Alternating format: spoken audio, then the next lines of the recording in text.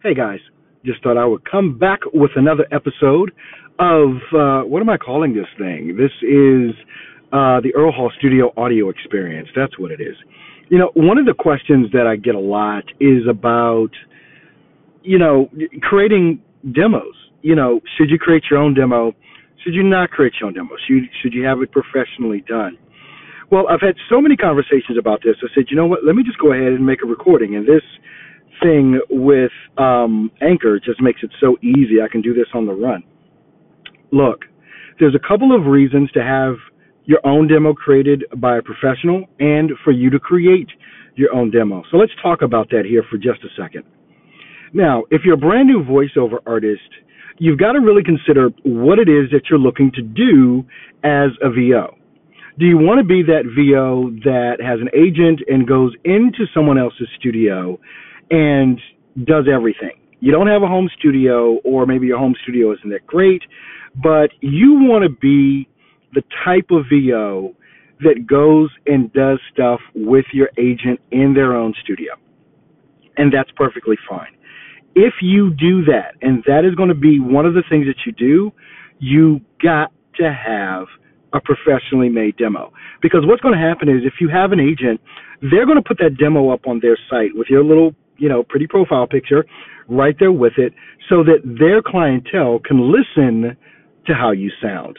Now, the other reason that, or should I say, the reason that you want to create your own demo as well is if you're on freelance sites and if you're on pay-to-plays, you want to create your own demo as best you can. Because what's going to happen with a P2P or with a freelance site, and freelance sites are like Upwork, Fiverr, Boodago, things like that. And the pay-to-plays are like YourVoices.com, Your Voices 123. Actually, Boodago's a pay-to-play as well. But anyway, what you want to do is be able to produce the best demo that you can on your own, and this is why. When you produce that demo and you put it on a site like that, and if you get a job, you get a gig, you get booked for a job, you want to be able to produce that audio to the level that you can produce it. And this is important because if you put up a professionally made demo on some of these sites and you get booked for a gig, they're going to expect you to be able to produce that same level of quality. Now, you may be able to do it, you may not, but if you produce your own demo and they listen to it and they like it, then they can feel comfortable booking you and they know that they're going to get that level of quality every time. This is why it is so important to understand your DAW. This is why it is so important to dig in to your Audacity or your Adobe Audition or your Pro Tools or your GarageBand and be able to produce some really good audio.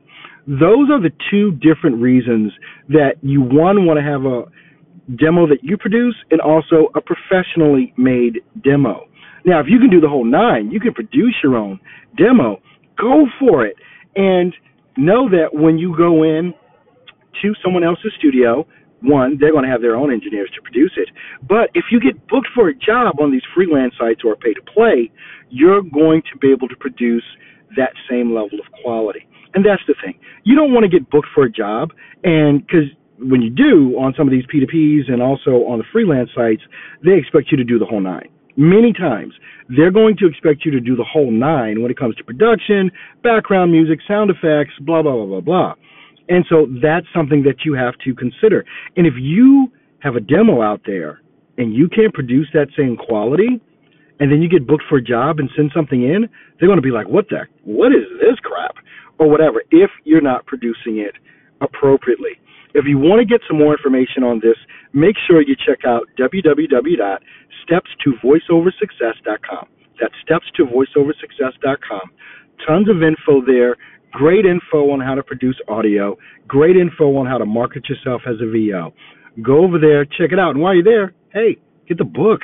It's on Amazon, Steps to Voiceover Success. I hope that this has been helpful. If you've got questions, let me know. Leave a comment, leave me a voicemail message. Let's have this conversation. You have an awesome and amazing day.